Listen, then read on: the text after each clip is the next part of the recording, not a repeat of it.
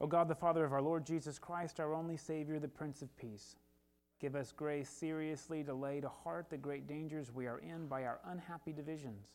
Take away all hatred and prejudice and whatever else may hinder us from godly union and concord, that as there is but one body and one Spirit, one hope of our calling, one Lord, one faith, one baptism, one God and Father of us all, so we may be all of one heart and of one soul, united in one holy bond of truth and peace, of faith and charity, and may with one mind and one mouth glorify Thee, through Jesus Christ our Lord. Amen. Thank you for being here. Really, I just wanted to talk to you today briefly, just taking a step aside from world religions. We're about to finish that. But today, because the season's changing, it made sense to me to talk about seasons, because a lot of us don't really know seasons and colors. And Jim heard this like maybe 3 weeks ago, so correct me if I'm wrong here, and also try not to get too bored. So today is actually the last Sunday of the church year. The church new year begins next week with Advent, and I can't really give you an exact calendar, but time is measured, as many of you know in the church, not cyclically, but sort of as a coil. So we do these movements, these similar movements every year. A lot of us like to think that time is completely unique, so that what happened yesterday and last year has no bearing on what happens this year. And of course, that's just a little bit silly, isn't it? I mean, really, you think about our national holy days, our holidays, and sure enough, like we live in this rhythm, especially if you've had children or you've been a child, either one, you sort of know that there's just rhythms of living, right? And this is one of those exciting rhythms of life, because even though the days are growing shorter, which is tough if you're a kid, there's Halloween, Thanksgiving, and Christmas, boom, boom, boom, right? I mean, kids are hardwired into this, even if they're Jewish kids, that there's Halloween, Thanksgiving, and Christmas. That it is. I mean, this is part of our national culture, right?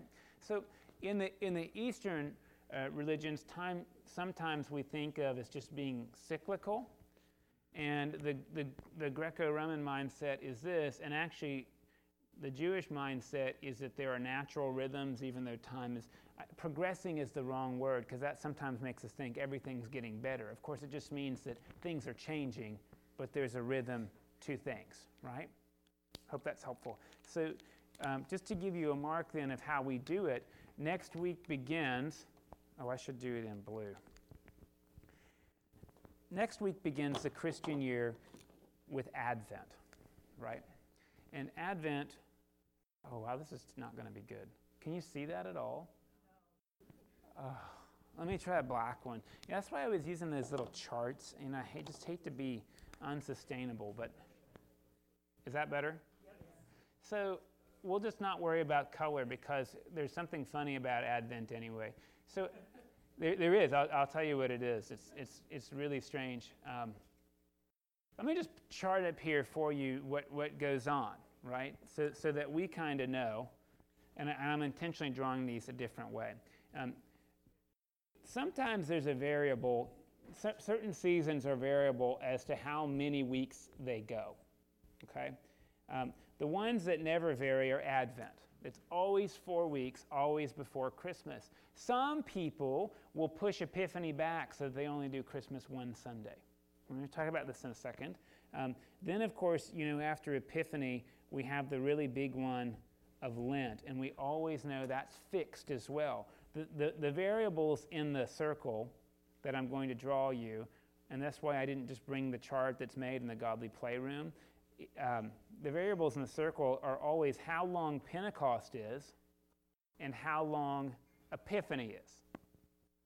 And I'll tell you more about that in a second. Now, we're really big into having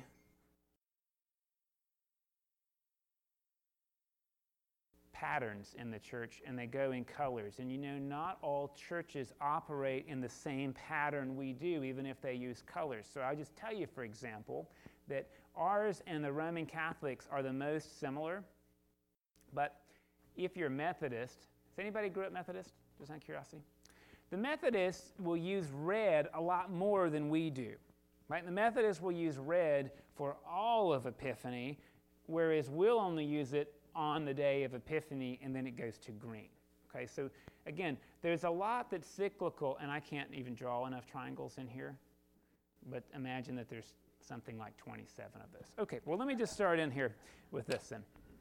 So Advent is the beginning of the church year, and Advent really means coming in Latin, right? And we all know who's coming, or we're supposed to, Santa Claus. Actually, it's supposed to be Jesus. Now, many of you know that Advent color is blue, right?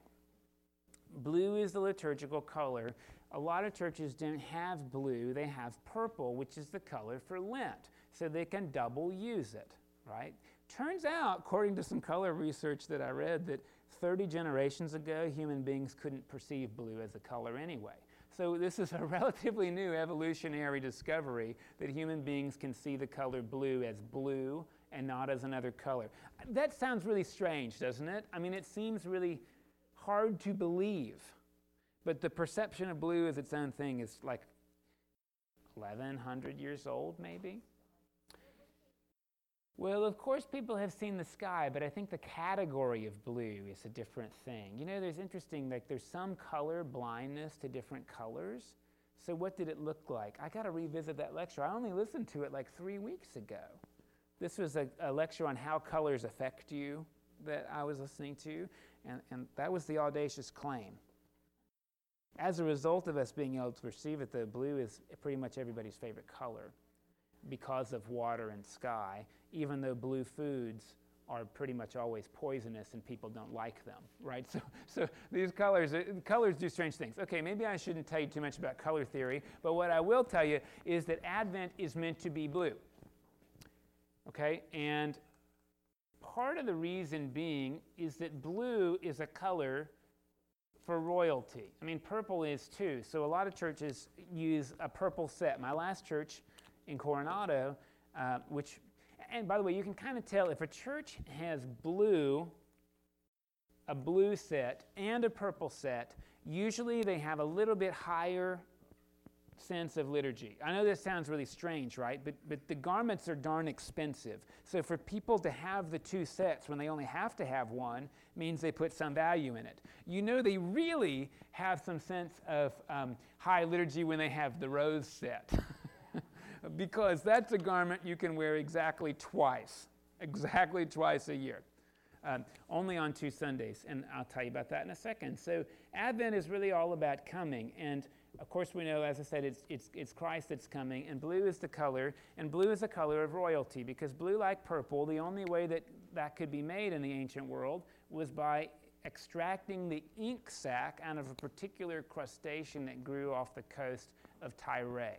Now that may not sound exciting to you, and you can get a lot of these barnacles and do that extraction and get about a drop of dye. I mean, Polly's wearing a very bluish, purplish shirt today, right? And the only person who legally would have been allowed to wear that shirt was the Queen. It would have been against the law for any other person to wear that color shirt. That's why bishops wear it today still, as a sign of their class. Does that make their social class? In Roman times, right, the Caesar would have worn purple. If you were a member of the Senate, you also would have been allowed to wear a purple fringed garment as if you were a knight. If you didn't have a royal title, it didn't matter how much money you had, you couldn't wear the clothes or you'd been impersonating an officer, right? So these colors, both in Lent and in Advent, purple and blue, again, the goal is to convey the expense of the season, right? So in Lent, it's the expense of getting ready for Easter and the death of Christ on Good Friday. In Advent, it's really about this focus of royal birth and the effort that we go to celebrate that birth. Does that make sense? Now, in Advent, as in Lent, there's this other little thing here that is called Rose Sunday. It happens in Advent on the 3rd, and in Lent, it happens on the 4th, and those are fixed. Right? So even though the date, it might be in March or in April, the date might be different. The 3rd Sunday of Advent is always Rose Sunday, and the 4th Sunday of Lent is also always Rose Sunday. In low churches, if you grew up in the South, that's sometimes called Refreshment Sunday, particularly in Lent, because Lent is this time typically where you give something up. The color purple is actually very solemn and kind of depressing psychologically. So this is a reminder of the joy in all of that. Like you're giving something up, or it's a hard season, it's difficult contemplation, but be refreshed in your Lenten journey. It's all for the best. The same in Advent, right? Particularly if you use purple. Oddly enough, blue is not a depressing color at all. It makes people eat more food, and it stimulates creativity, which actually probably makes sense that it's in Advent, right? To me, it does. You've maybe heard this saying that cool colors make people eat less food, and that's completely wrong. The color that makes you eat less food is red. So if you have red cups, you've been to those places all you can drink refills, the cups are pretty much almost always red. Because psychologically people drink less. Also because the dish machine can't get the lipstick off of it, so I think it conceals it. You can do this, take a napkin and wipe the inside of that cup, and you will find what the dish machine could not get off of there. Yeah, so eating on red plates and wearing red clothes, that's a decent diet attempt, right? Painting your dining room red. We usually think warm colors eat more. No, red means stop. It's an evolutionary response hardwired in human beings. Red means stop, whatever you're doing. Okay, anyway. Rose, on the other hand, doesn't mean that. It doesn't mean stop a little bit less. Rose is this nice color. Okay, anyway, so this is what we do in Advent. And Advent has its own thing that's come around traditionally, which is the wreath, And the wreath is something that you're going to see. It has 4 sort of pillar candles, right? And it has room in the middle for the Christ candle. And the idea is that these candles are really meant to guide us as we celebrate the season into contemplation. They're pretty, and the greenery, of course, is a pagan holdover for fertility in the middle of winter. But the real idea here is that you've got the following virtues: love, hope, joy, of course, right, which is the rose, and peace. And so the way that one would use the Advent wreath would be during the first week, you only light the first candle, and you can do that at home or in church contemplatively. We used to do it at dinner, and then we weren't eating at home enough to really make sense of it, so we're going to try again this year. But you would do love, and the second week you would light both the love and the hope candles with the idea, right, that without love there can't be hope. And without love and hope there can't be joy, and without love, hope, and joy there cannot be peace. And this is really, really old idea, and again, a way of sort of guiding us into this rhythm. You'll hear some about this in the sermon today, right? But part of what's supposed to happen every year, if we're honest, is our recognition that we need a Savior. And I just can't think of a better, whatever it is in your personal life you might feel like you need salvation from, right? Whether it be sickness or debt or whatever it is, right? Nationally, golly, we sure could use some salvation nationally, right? Because there's a lot of tension. However you view whatever side you're on, the fallout on social media before the election was smaller than it was afterward. So, wow, that's really tough, that's really tough. And I think we sure do have a sense, I'm hoping we have a sense individually of our corporate need for a Savior this year. There's things that we apparently need salvation from, especially if you're female and a professional, right? There's language you need salvation from. You might have thought you had it and you were wrong. You get what I mean? So, there is a rhythm to this. And next year, it might not even be national politics. It might be something like natural disaster. But the truth is, there pretty much is usually something that we could use some deliverance from. Okay? So Advent is trying to prepare us.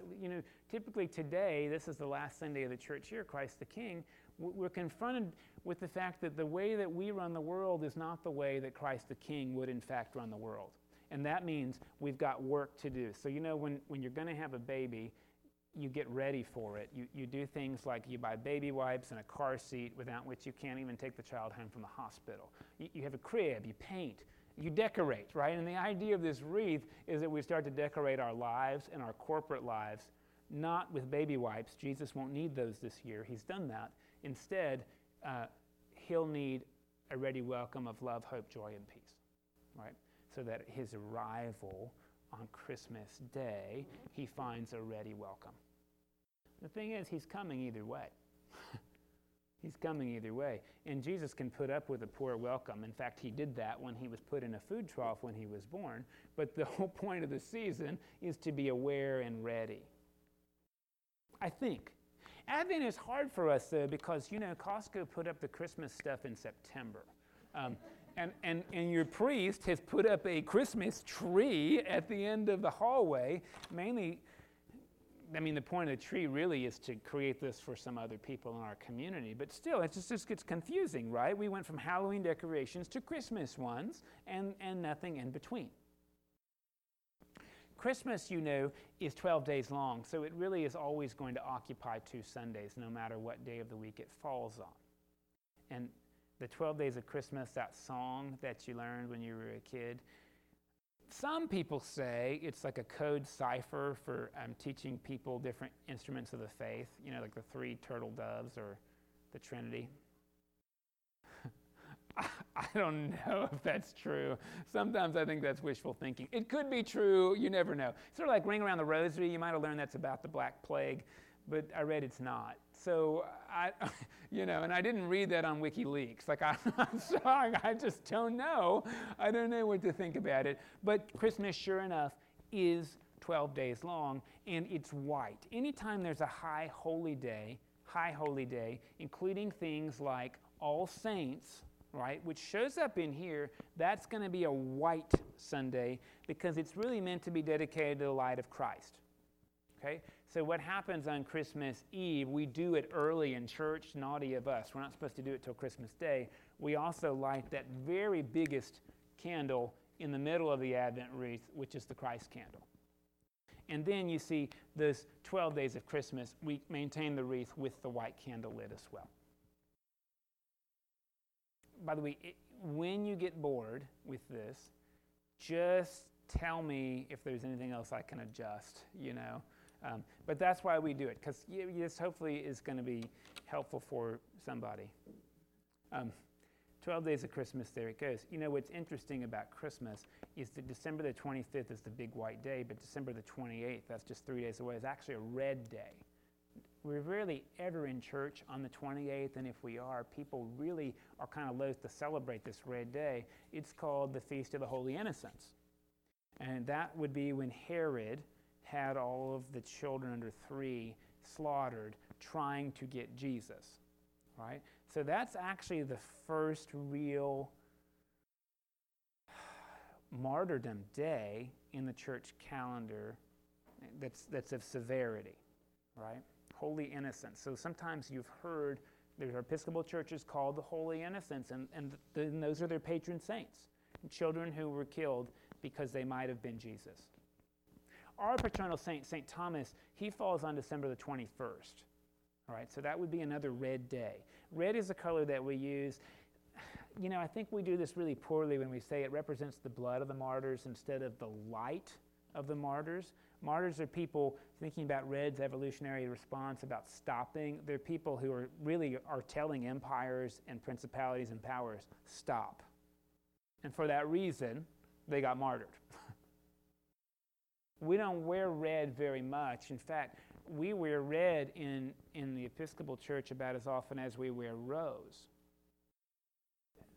The first time we wear red is Epiphany, and it's red, not pink. You'll see it today. The reason we have red today is because the bishop has asked for it, because we're doing confirmation. And people going through the rite of confirmation, ordination is another one. When people are ordained priests and deacons, it's red. Again, it's a sign of stopping, right? Stopping and changing. Red is the Feast of the Epiphany, right? And Epiphany is one of those Greek compound words, which means to make manifest upon. And of course, if you read Portrait of the Artist of the Young Man, did anybody read that? James Joyce? I had to read it in high school English. He's the one who made the word epiphany more mainstream and less religious. So for James Joyce, an epiphany was an aha moment. It could have been you were working really hard on the disc and washer method, and then you learned the power rule and the ability to find area under a strange curve in calculus, and then you just understood how to do that, right? The disk and washer method, you might have been beating your head against the wall because once you're in the power rule, why would you ever do that again, right? I mean, you never will. Does anybody know what I'm talking about? Okay. Really? I kind of remember how to do it, even though I don't really remember why it works. I sure do remember how to do it. I mean, that's the kind of thing, right? Or Epiphany might have been the first time you had Cool Ranch Doritos and you realized the world was bigger than you thought, right? I mean, it wasn't just about nacho cheese. You could have that, right? That's a better epiphany. Thank you. Okay. So there's lots and lots of epiphanies, some of them more jarring than others, according to James Joyce. But really, before James Joyce was writing that in 1916, Epiphany was a church that meant you encountered God, and the way you looked at the world was forever changed, right? So you think about some of those kinds of epiphanies. They happen in the Bible, right, where Joshua is walking outside the walls of Jericho, and he encounters the commander of the Lord's army. And who commands the Lord's army, do you think? Please don't tell me the Archangel Michael. Please do not tell me that. The commander of the Lord's army is God. Joshua sees God and says, which side are you on? And God says, no one's. That's one of those epiphany moments. Now take your shoes off, Joshua, and he does, right? This is one of those things. An epiphany might have been that time you realized God actually wasn't really hoping to send you to hell. That was an epiphany moment for me.